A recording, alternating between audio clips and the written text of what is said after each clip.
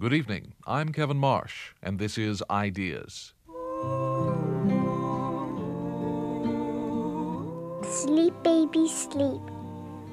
Thy father guards the sheep.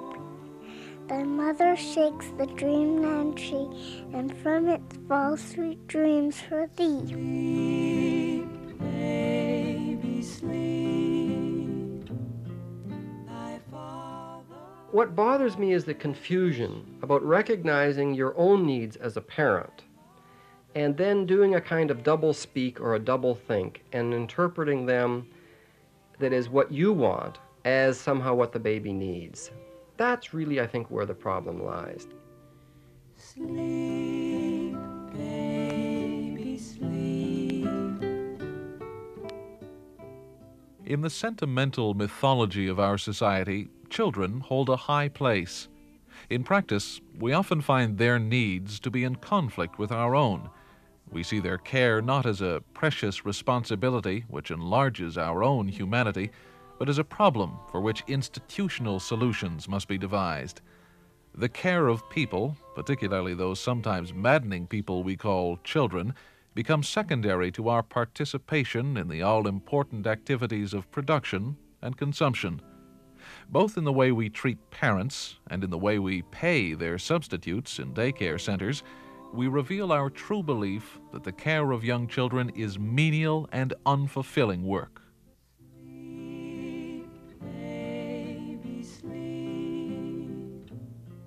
Only those who feel cared for themselves can very easily care for others. And this is, I suppose, the prime reason why I wrote Who Cares, why I got so angry for mothers. Because if nobody cares for them, if they feel uncared for, whether in the sense of having been uncared for as children or in the sense of society not caring, not noticing them, not caring what they do, how can they be expected to pour out this kind of warm, sensitive, responsive caring on their children hour after hour and day after day? Tonight on Ideas, we present the second program in our series, The World of the Child, by David Cayley. Father watches the sheep. The American obstetrician Herbert Ratner once described the situation of the newborn baby as a womb with a view. We begin our lives in virtual symbiosis with our mothers, and only gradually do we venture beyond the reach of her arms. The first 3 years of life comprise what the psychoanalyst Margaret Mahler calls the psychological birth of the self, and during those years we remain both vulnerable and dependent. The question I want to pose in this program is whether we are allowing social and economic forces to conspire against our children by forcing them out of this dependence too soon.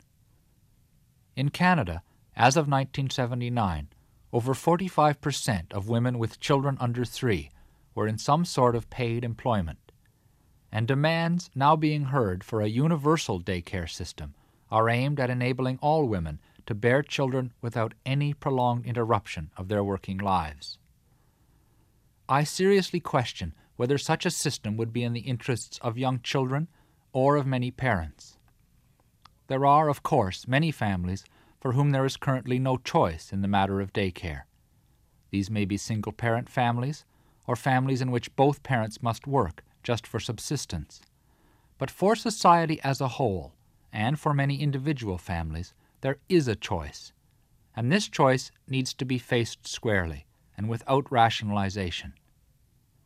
Dr. Elliot Barker is a forensic psychiatrist and the founder of the Canadian Society for the Prevention of Cruelty to Children. The question that ought to be asked that isn't is, what's the best for the child? What we get is this mealy-mouthed statements that, well, I've got rights too. Sure, you have rights as an adult, but when you bring an infant along, then I think the question has to be, while that infant is clearly helpless, clearly under your control, and clearly vulnerable for the rest of his life for what you're going to do to it, you have a very serious obligation to ask yourself, what is in the interests of the baby, not my interests, for however many years. That's what's not being asked.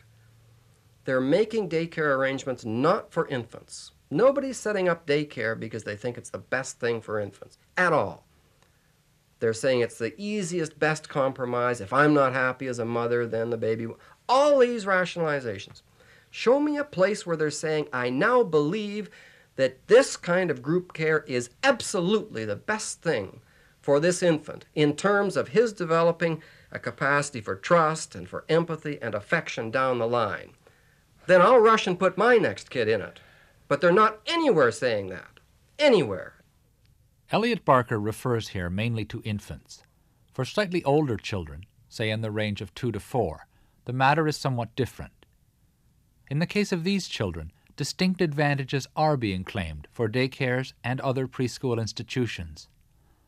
The field of early childhood education has expanded very rapidly since the 1960s, and the idea that children really need professional, developmental, and educational services in early childhood has been widely accepted.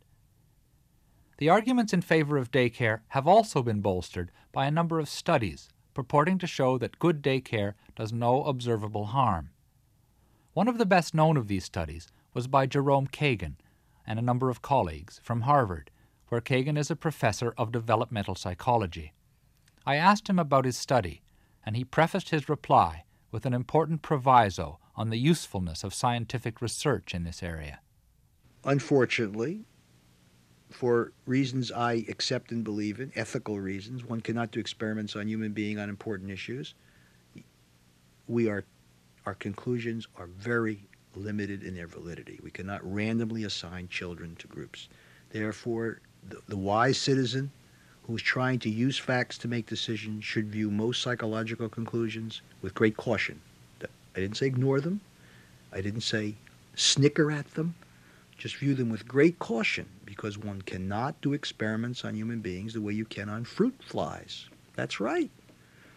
Our conclusion about daycare was very limited and constrained. It said, if a daycare center is good, good means only 2 or 3 infants to one caretaker, and maybe no more than 3 or 4 preschool children to one caretaker. The caretaker is a good caretaker, nurturant, likes children. The caretaker and the staff share the values of the family, and it's not too crowded. And they stimulate language and autonomy. Those are a lot of constraints. Under those conditions, children attending daycare centers don't seem to grow up any different, no better, no worse, from children at home when you measure things like language development, aggressive behavior, normal emotional development, gross things. That's all the study said. Jerome Kagan's study looked at a number of issues, but I was particularly interested in his findings in the area of attachment. That is, are children in daycare as securely attached to their parents as children at home? His answer was equivocal. We don't know how to measure attachment. We use superficial measures, although the best available. With our superficial measures, we found no difference in attachment. I wouldn't be surprised if in the next 20 years, when there are more sensitive measures of attachment, maybe daycare children are less closely attached. Remember my answer to your first question, the methods are crude. Given the methods we used, which were the best available, we found no difference in attachment.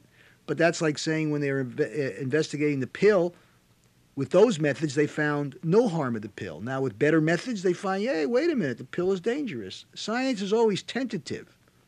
So maybe there is a difference in attachment. We can't detect it yet. Jerome Kagan's cautions about the limited validity of his findings were also echoed by Burton White. White is the author of The First 3 Years, a former colleague of Kagan's at Harvard, and now the director of the Parent Education Center in Newton, Massachusetts. He suggests that the same cautions should apply to all the research studies which have been done in this field.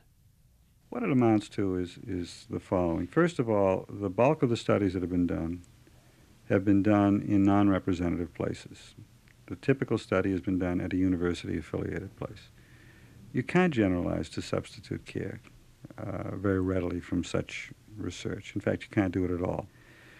Second, there is no evidence of long-term impact because we haven't had long terms yet. Third, these studies don't address the question of what's best for children.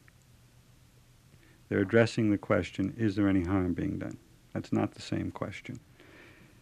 Underlying the problem here is the ambivalence and indeed the deep guilt that most young families, especially young women, feel after the fact. Okay? By virtue of long-standing traditions, if you do this with your child, if you put your child into a substitute care system most of the day when the child is a few months old, you find it very difficult to sleep easily at night subsequently. And so what we have is a whole bunch of statements coming out in an attempt to keep the guilt down. Statements like, it's not the quantity of time you spend with a child, it's the quality of time. Right? As if after a 9-hour day out of the home, when you come home with your 6-month-old child and it's 7 o'clock in the evening and you've got something to do around the house, you can now spend a half hour of marvelous time that will make a difference. There's a lot of craziness being surfaced about these things. So there isn't enough evidence of consequence. It isn't done in representative places. It doesn't ask the question of what's best for the child.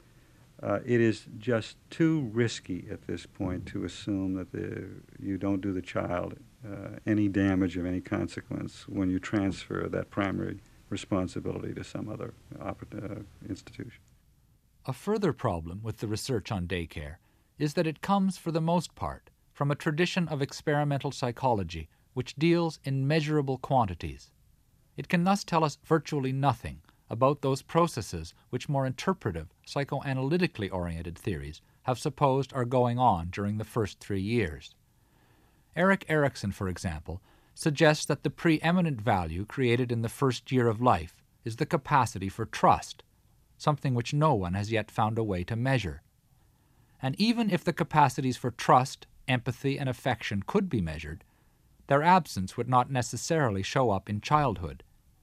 It follows, I think, that current studies on daycare are not a secure basis for decisions about what is in the long-term interests of children. One thing, however, that I think is established by the studies that we have is that truly excellent daycare amounts to the provision of alternative mothering, which reminds me a bit of Mark Twain's statement that Shakespeare's plays were either written by Shakespeare or by someone else of the same name. British developmental psychologist Penelope Leach. I think it is proven beyond doubt, and I know that's an extreme statement, it's meant to be. I do now, in the last 3 to 5 years, take it as proven that the young human infant is designed to develop with and through interaction with one and or more particular adult human beings. I honestly believe that this now needs to be taken as a starting point. It doesn't matter how many other people the baby has. I have a strong feeling that the more people that are special to a baby, the better off he is. But one special person who is emotionally special to him, he must have if he is to develop intellectually, socially, emotionally, as well as physically, as far as he's designed to do. The question that follows from this conclusion is whether such care is possible in an institutional setting. It is actually impossible within an employment situation. To replace a mother with an employee cannot be done. This is partly, of course, because what is expected of mothers is far beyond what is expected of any employee. But allowing for any kind of time off, promotion, on-the-job training, vacations, anything of this kind, you cannot provide a child with a continuous or more or less continuous mother figure in an institutional setting. Now, this is even before we start talking about how many infants economics demand that one person should care for. Once you add in that factor and say that this group of employees are to care for 6 or 8 or 10 babies, of course the whole thing becomes ludicrous because you can't do it for multiple children. To meet the needs of even twins, any mother of twins will tell you, in the sensitive way we most of us reckon to meet the needs of a single baby, is in itself impossible. But the other point about institutional care, even on a daily basis, is that a baby that's in that kind of care is in a situation where he's being cared for by somebody who, even if she was there yesterday, because it wasn't her day off, doesn't know what happened to that child in the 12 hours that he's been at home. Now, when a child is growing and changing and developing and working very hard at particular areas of his development, even 12 hours can put you totally out of step.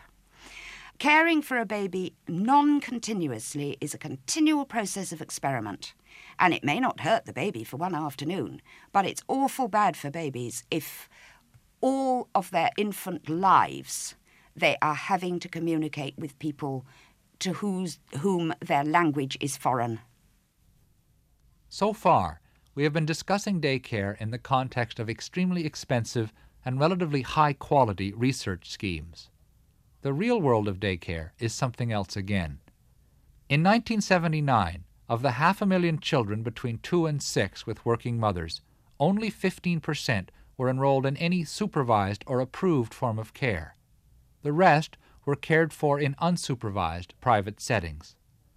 In a book called The Kin Trade, Laura Johnson and Janice Deneen report the results of a Metropolitan Toronto Social Planning Council study which tried to assess the quality of this informal care. The researchers found, on average, what they called adequate custodial care. In the sample of 281 homes, there were a few cases of genuinely stimulating and varied care, and at the other extreme, a few cases of outright abuse. But in general, they found indifference. Most of the caregivers were not very interested in the children as individuals, and in a significant minority of cases, the children were simply ignored altogether. The most rapidly growing type of daycare is provided by the profit-making commercial centers, which are usually run as franchises of large chains. Valerie Saransky of the University of Michigan has reported on the operation of these centers in a recent book called The Erosion of Childhood. She finds them at best to be highly institutionalized, age-segregated mini-schools with such disproportionately high child-staff ratios as to virtually rule out any real individual attention to the children.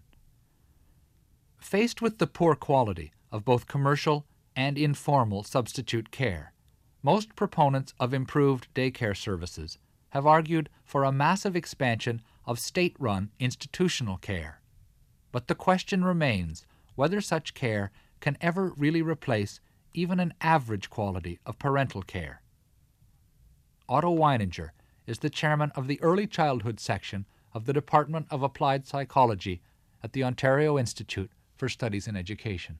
I think that the quality in most of the daycare that I visited, and I visited a fair number over the past several years, has really been pretty poor. And I see it as being poor because I don't really think that they take into account what the child comes to the daycare with. I don't think that they take into account the kind of night that the child has had, or whether he or she has eaten breakfast, how long they've been awake, or any of those things that I think are so important in the lives of young children. But perhaps even more importantly, this daycare acts as a kind of a very serious interruption to the flow of experience for the child. By that I mean that the child and the parents, or parent, has been having certain kinds of experiences in the morning or in the evening, and they don't have these same experiences during the day. They're away from each other. Certainly children go away from their parents, and that's not at all remarkable. But the more remarkable aspect of it is that these children are now placed into centers which have to be institutionalized. And it's that aspect of the separation of the experiences of the child and the parents by the institutionalization of the child that I think is the most damaging, or has the most damaging aspect to the child's life. Institutionalization in this context means several things for children. It means separation from the day-to-day world of home and neighborhood. It means the loss of the opportunity to do what you want, when you want to do it, including sometimes just doing nothing at all. And it means the loss of privacy and solitude. These things, of course, are not always present in the home, just as they may sometimes be present in the very best daycare centers. But to some degree at least, numbers alone dictate that institutional constraints will dictate a good deal of what happens in daycare. These daycare settings are so institutionalized that the children are told it's now 10:30 and we'll go to the bathroom, whether you have to or you don't have to. It's now 11 o'clock and we're all going to go out. It's now 11:30 and we're going to start our snack. It's now whatever time it is and we're going to do this. And we do this as a group. Now, I don't think that they have any real opportunity of doing anything else if they're going to function, maybe even if they're going to survive. But children don't behave that way. Children don't react that way. Children aren't groups. They're very individualistic. They have very idiosyncratic needs at times when other kids don't have any of those needs at all. And I don't think the daycares take that into account. You go into some daycare settings and you find that all the children are being lined up to move in. And when you line up 4-year-olds, they don't line up very well. When you line up 3-year-olds, they don't line up well at all. But the daycare center people say you have to line up, you have to hold hands. Well, maybe that's okay for some, but it's not okay for all. And I don't think that that's teaching them anything. See, that aspect of teaching, like, I want you to share with Mary because Mary needs to have some of that. And if you tell that to a 3-year-old, that makes about as much sense as if you quoted to me some fantastic mathematical, theoretical formula, and I wouldn't have really any understanding of it. Well, that's just about the same thing that happens to a 3-year-old child. They don't have any understanding of the idea of sharing, nor do they have any idea of be sensitive to. At 3 years, I'm not sensitive at all. Hell, I'm really egocentric. I'm narcissistic. The world revolves around me.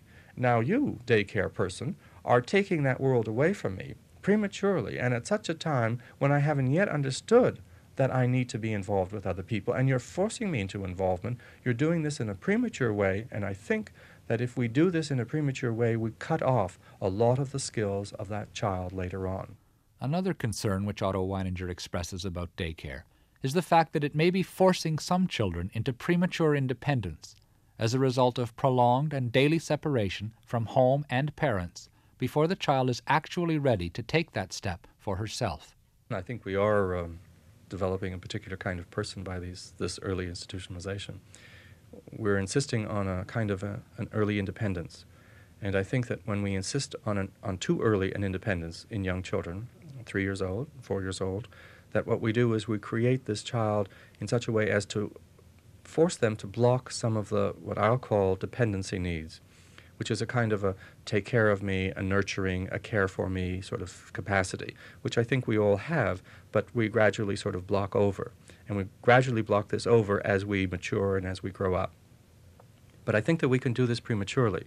And if we do it prematurely, what we tend to do is we have a child who is not going to be close to an adult, who's going to have difficulty being taken care of, who's going to fight when you try to hug them, who's going to say, I'm independent and don't come near me.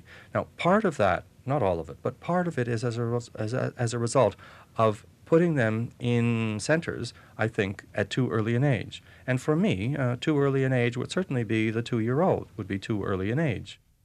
It is often said that if dependency is frustrated, the result will be a clinging rather than an independent child. But I think it may also be true that the frustrated child will not necessarily cling to the one who is frustrating him.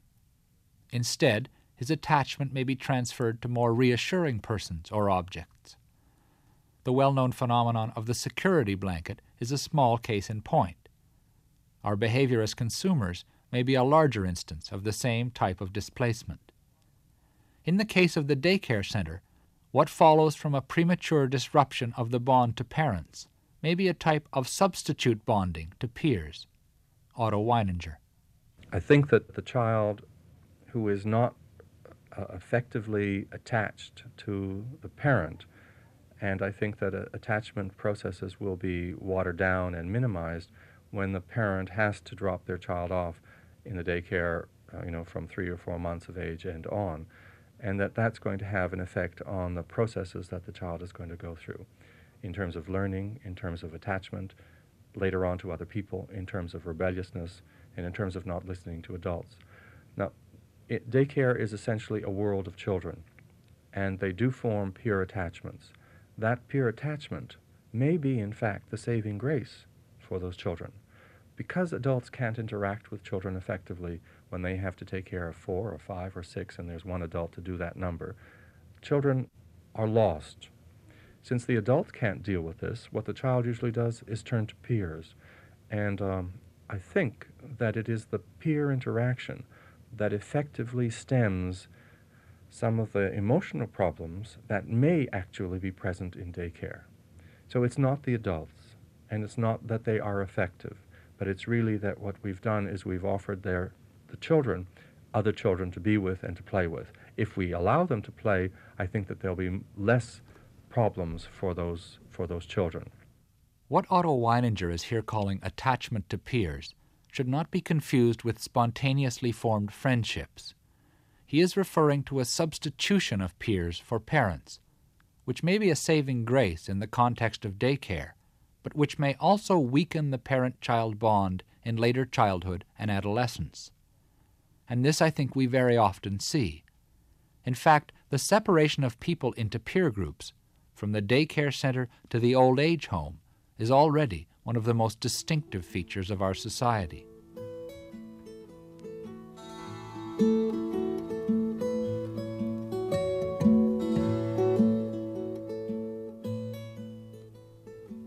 It is impossible to generalize safely about children's development, and this applies even more to emotional than to physical development.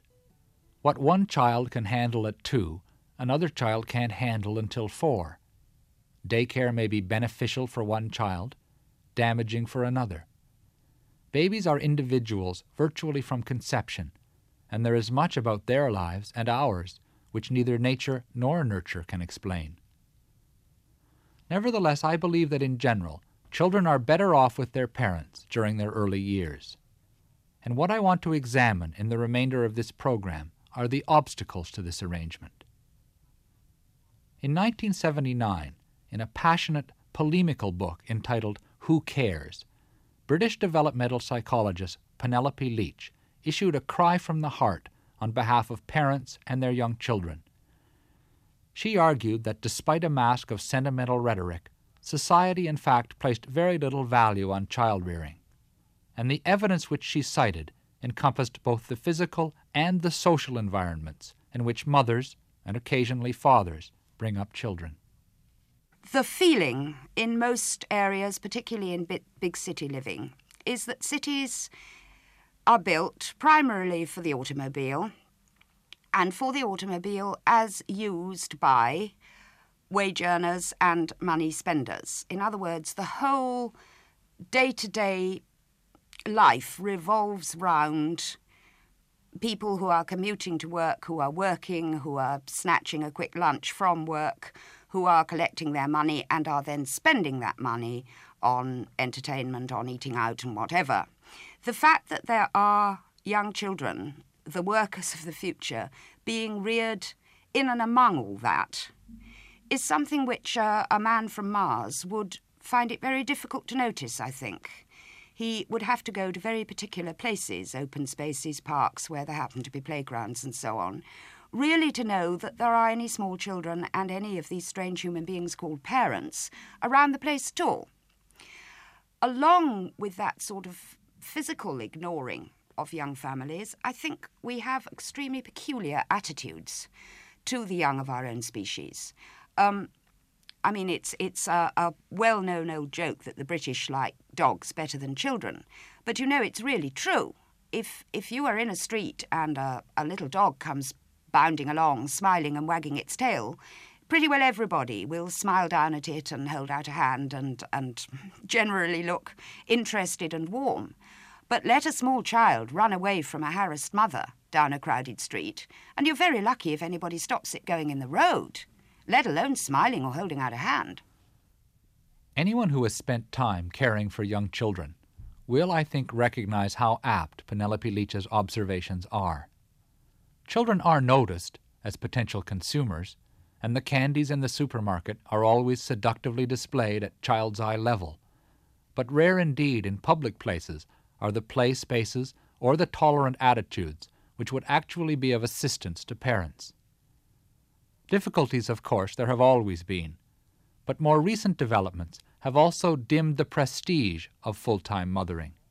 I think the increase in the numbers of people being expected to carry full-time paid employment is a very real factor. Now, it's odd to be talking about this now when we're all suffering from unemployment, but that isn't a matter of social preference or social pressure. It's a question of economics. Nobody, as far as I know, wants the kind of unemployment rates we now have.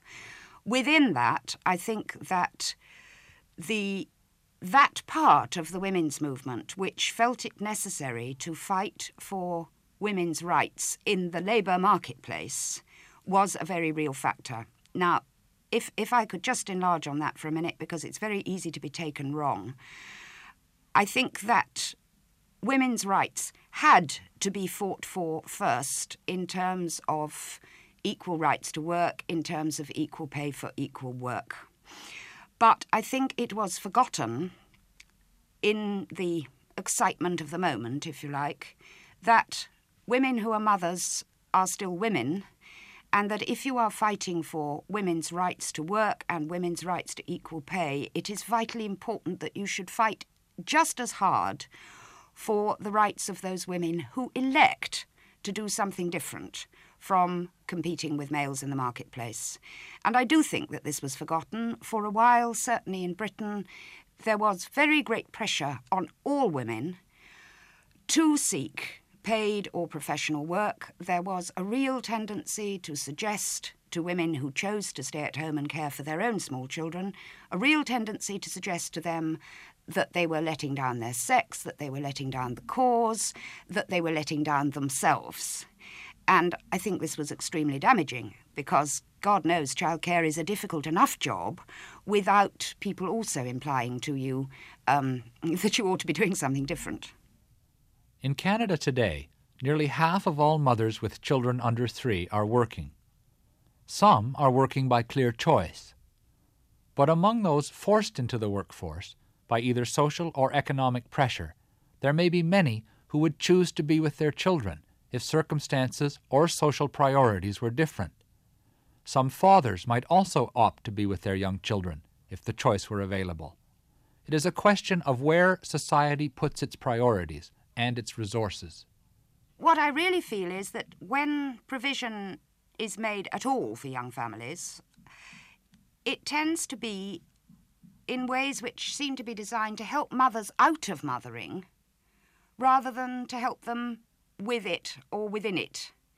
In other words, the most money and the most time and the most publicity is expended on schemes for providing workplace nurseries or creches or this or that or the other, ways in which a mother may legitimately leave her baby. If a comparable amount of effort were spent on finding ways of helping her enjoy the job she's doing with that baby, I think we might see a very different picture of demand. Penelope Leach's point here becomes a very important one when we consider the current demands for free, universally available daycare, which are being put forward by sections of the trade union movement, the NDP, and the women's movement. Such a proposal would require a massive social investment. Would comparable resources be made available to those who wish to rear children at home? The question is rarely even asked. But the preference for socialized childcare as a solution to the problem of the economic inequality of women does, I think, indicate an important weakness in the political program of feminism. In this regard, I would like to quote sociologist Alice Rossi. In an essay entitled The Biosocial Side of Parenthood, she speaks of the tendency to confuse difference with inequality. As far as male and female are concerned, she writes, difference is a biological fact, whereas equality is a political, ethical, and social concept. In other words, if society attributes inequality to women on the basis of biology, the solution does not necessarily lie in minimizing or rejecting the influence of biology. The point is reinforced by Louise Kaplan, a New York psychoanalyst and the author of Oneness and Separateness. In the typical disputes between nature and nurture, it always seems that nature comes out on the short end, and people who want to be liberals, progressives, want to change the world and make it a better place, get very suspicious every time somebody says something is natural, something is inborn, something is innate. And the idea that many social reformers have is that society can do anything, that society can enforce its template on nature and make human beings into anything they want. And people who say otherwise are reactionaries. Anyone who says that something is biological or natural to the human being is a reactionary who wants to keep the status quo. My idea is that biology is our protection against society, that because there are biological givens that are the same in all human beings, the human spirit is such that it can resist being taken over by society, that society cannot do whatever it wants to human beings. And biology ought to be respected because it's what protects us from social domination. In the light of Louise Kaplan's analysis, and of the remarks I quoted earlier from Alice Rossi, I think it would be helpful to try and offer a broader definition of the women's movement than is commonly understood by the term feminism. It has been my thesis in this program that children need their parents, and particularly their mothers, in their early years. Since this position has sometimes been typed as reactionary, I think that it is important to establish that there has been a strand in women's thinking which has recognized this need, and indeed gone farther, to recognize the mother's need for her child. I would distinguish two broad and divergent tendencies within the women's movement. The first has been concerned with the elimination of inequality by the elimination of differences. The second has been concerned with the recovery of women's power in the context of recognized biological differences. Perhaps in this second case, it would make sense to speak of an ecological feminism. Under this rubric, we could include the struggle to end the medical domination of pregnancy and childbirth and the recovery of breastfeeding as a critical component in the relationship between mother and child. This section of the women's movement has struggled, in other words, not to liberate women from motherhood, but rather to liberate motherhood from the repression and domination it has suffered at the hands of a patriarchal society. As an example of this struggle, I would cite the La Leche League, an organization which began as a self-help group of breastfeeding mothers in Chicago in the mid-1950s, and went on to form the popular base for the recovery of breastfeeding, as well as stimulating the scientific research which led to the discovery of breastfeeding's emotional and immunological benefits to the child. Marion Thompson was one of the founders of the La Leche League and is now its president. I remember with one of my babies, the baby was crying, and I was in a grocery store, and the woman said to me, "Uh-oh, he needs his bottle." And I said, "Oh, he's not taking a bottle." And she said, "What?" She says, "How do you feed him?" It just totally had left women's consciousness that this is what their breasts were originally for. We thought that around when we started La Leche in the middle 50s, that really not very many women were nursing their babies because the a number of women nursing was decreasing all the time, and it was hard to even find another woman who had actually done it. You can imagine us finding 7 women, but this was out of, hundreds of people that we knew. But what we found out was that the desire to breastfeed is sort of a deep down desire in women. Most women have this instinct, or this urge, if you'd call it that, and that as soon as women knew that there was some way that they could get some help, they wanted to go back to breastfeeding their baby. We were amazed from the beginning of La Leche League that so many women heard about what we were doing because we didn't even advertise in the beginning. It was, the world was so uncomfortable with the word breast even in those days that we used this name La Leche, which is a shrine in Florida. In fact, it's the oldest shrine in the United States, and it's a shrine of the Virgin Mary breastfeeding the Christ child. because we couldn't say breastfeeding or that, we were helping mothers to breastfeed if we were going to be written about or put a meeting notice in the paper. So people were uncomfortable with that aspect of breastfeeding, but women did want to breastfeed. And we found it was almost like having a tiger by the tail, because as soon as we started, women started coming, and they haven't stopped yet. Despite the fact that formula was being sold in the United States and being promoted in the United States, women continue to want to breastfeed their babies till, where I've been told, it's somewhere like 74% of the babies in the United States start out being breastfed. In connection with what Marion Thompson says here, I think that a sharp distinction needs to be drawn between the sentimental idealization of motherhood, perpetuated largely by self-interested male experts, and the recovery of natural feeling, which is evident in the growth of the La Leche League. And in this regard, it is important to note that the rediscovery of breastfeeding influenced, and at the same time was part of, a larger pattern of change in the consciousness of both men and women. Women were also surprised for the closeness they began to feel toward those babies. In fact, I had a number of women who had bottle-fed previous children who, when they started breastfeeding, said, you never told me how close I was going to feel to this baby.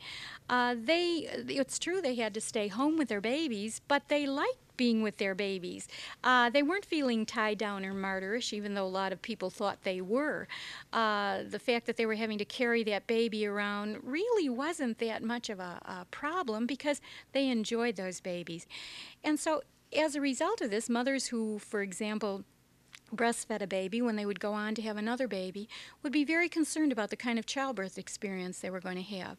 They wanted to make sure that they would have a doctor who would allow them to work with their own bodies in giving birth, who wasn't going to force unnecessary anesthetics or analgesia on them, or do anything that would interfere with the optimal birth experience, because they realized this was important, not only important in terms of starting breastfeeding, but important in its effects on the baby and its effects on the beginning of this relationship. I'm sure that a lot of the trend toward home birth has grown out of breastfeeding. It's grown out of couples who've had a very special experience with a baby and want to continue having better experiences with the next baby. And another thing that I could mention is the whole family bed issue. I remember when I was bringing up my first children, and I had a Better Homes and Gardens baby book, and it was very clear in that book that you were never to take a child in bed with you, or a baby, or an older child, that for some reason this was a very terrible thing to do. And so I would, in the middle of the night, sit up and breastfeed a baby, sitting on the edge of the bed or in a chair, always afraid that I was going to fall asleep and that baby was going to roll out of my arms, onto the floor. And it wasn't until I had that fourth baby and was given permission to keep that baby in bed with me that I realized how much simpler that made life, because I would go to sleep and the baby would go to sleep, and I wouldn't roll over and crush the baby, or neither did my husband. And I realized that around the world probably more babies are kept in bed with their parents than are not. This, of course, led for some families who found their children had special needs to be close, and of course that's a very normal need, not an abnormal one, to allow their children in bed with them even when they got older, not feeling uncomfortable about having a toddler or a young child who wanted to stay close to somebody at night, and realizing that this being a normal need, it should be attended to if possible, and realizing also that when you attend to the needs of your children, you're going to have much more secure children who become much more independent, able to think for themselves, and who feel very good about themselves later on in life. Before I introduced Marion Thompson, I proposed the distinction between two divergent strains in women's consciousness. To some extent, I think that this polarization is real, but there is also evidence of an effort to overcome it. Betty Friedan, for example, has called for a re-examination of feminist views on the family in her book The Second Stage. And Marion Thompson indicates that many feminists have changed their opinion of the work of the La Leche League. When it started out, they were very anti-breastfeeding mothers. They were very anti-La Leche League because they felt we were keeping women at home and these women didn't belong at home. In fact, we had some of our meetings picketed because they felt we were very anti-women being liberated. And yet now they are some of our strongest supporters. In fact, the National Organization of Women have very often lent their legal services to breastfeeding mothers who found themselves being discriminated against in getting, for example, unemployment compensation. A similar change is recognized by Penelope Leach in her British milieu, but she raises doubts as to whether it is more than superficial. My feeling is that although very few members of the women's movement will now say the kind of thing I was suggesting, will actually come out and say, you ought to be out working, it's wrong for you to waste yourself sitting at home with your children, the kind of thing they would have said, many of them would have said 5 years ago. They won't actually say that now. But I feel that the change is nevertheless superficial because the phrases that are used now are, for instance, to campaign for mothers to have the right to choose whether to care for their own children or not, which sounds absolutely fine and dandy in principle, but leaves out the children. So that I don't really feel that the priority, which for me starts with the premise that in this day and age, if you have a child, you have that child because you feel that you can and want to rear it. The premise, therefore, that to some extent the child comes first is still not present. This question of the best interests of the child brings us back to our starting point, and once again to the question of daycare. In closing, I would like to quote from Burton White on this subject. White has made himself popular in some circles and unpopular in others by taking a strong public position on daycare. This position is that while part-time substitute care may be in the best interests of both parents and young children, giving them a needed break from each other, full-time substitute care poses real dangers. The kinds of substitute care available range from one person coming to a home to take care of one child, to one child going into somebody else's home to be cared for by himself, to a small group of children in someone's home other than their own, and on to huge numbers of children in centers. On the whole, there's no reason to think that the typical arrangement, and by that I mean, let's say, the average arrangement, mixing them all together, thinking in terms of the wide variety of types of people doing this work and so forth, there's no reason to think that that's a particularly rich kind of circumstance for a child who's going through this once-in-a-lifetime marvelous introduction to the world. Compare it with what the average kind of baby gets in their own home. They may not have a well-to-do family. They may not have a great many toys. They may not even have a wonderful diet. But they generally have, from their parents or grandparents, a kind of attention, dedication, and interest that they can't get anywhere else. No one responds to the achievements of a new child with quite the same enthusiasm and interest as the two parents and the four grandparents. And this seems to us to be the heart of the matter.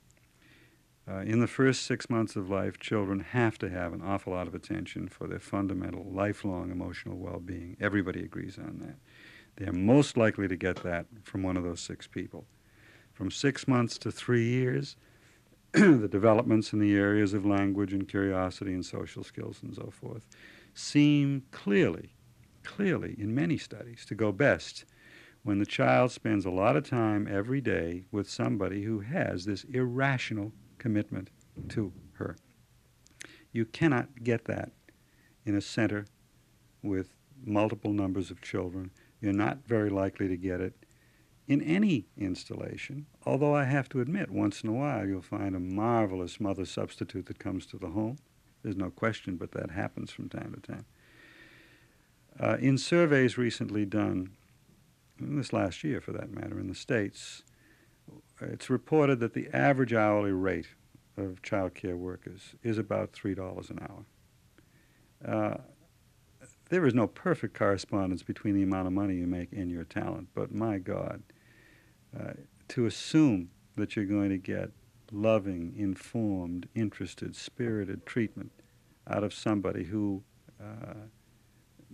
is at the very bottom of the American wage scale is really a very chancy assumption when you're dealing with something as precious as the basic foundations of a human life. So all in all, I have very little sympathy for people who claim that substitute care is going to do good things for children in most cases. By the way, I should point out that this is not mothering that I'm talking about. It is parenting.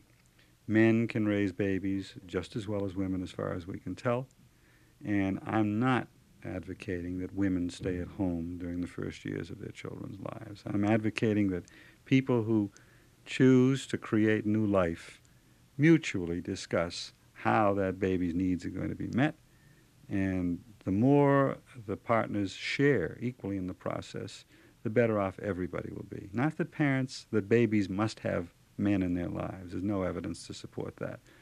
But that both parents are going to have a lot more fun if they share that job, and probably do it better than if only one of them is basically assigned the full-time responsibility for it. Our society currently faces a very serious choice in the matter of daycare. I believe that if children are to develop to their full potential, they must be permitted to guide their own development at their own pace in an environment over which they can assert at least some control. These demands cannot be met within any comprehensive institutional framework which our current society would be capable of either devising, staffing, or paying for. Indeed, it seems to me positively perverse to try and transfer to a professional bureaucracy a function for which nature has so precisely equipped parents. There are no perfect parents, and some are very destructive indeed. In these cases, daycare may be a kind of liberation for children, and this is all to the good. But I think that on average, the only place that society is likely to find the resources for child-rearing already mobilized and committed is in the person of parents. These are the resources which we must cherish, support, and develop if our children are to fulfill the magnificent potential of their early years. Society can just as easily pay for parental care as for daycare. Sleep, baby, sleep. Thy father guards the sheep. Thy mother shakes the dreamland tree, and from it fall sweet dreams for thee. Sleep, baby, sleep. On Ideas Tonight, The World of the Child, Part 2, prepared and presented by David Cayley, with production by Damiano Pietrapolo. Technical operations for tonight's program by Lorne Tulk. Special thanks to Allison Moss, Susan Cremond, and Ann Irwin. We've prepared a reading list to accompany this series. For your free copy, write to us at Ideas, Box 500, Station A, Toronto, M5W 1E6. Executive producer of Ideas is Geraldine Sherman. I'm Kevin Marsh. Large stars are the sheep. A printed transcript of The World of the Child will be available following broadcast of the series. To order a copy, send your request to CBC Transcripts, The World of the Child, Box 500, Station A, Toronto, Ontario, M5W 1E6, enclosing a check or money order for $3.50, payable to CBC Transcripts. Please allow 6 weeks for delivery.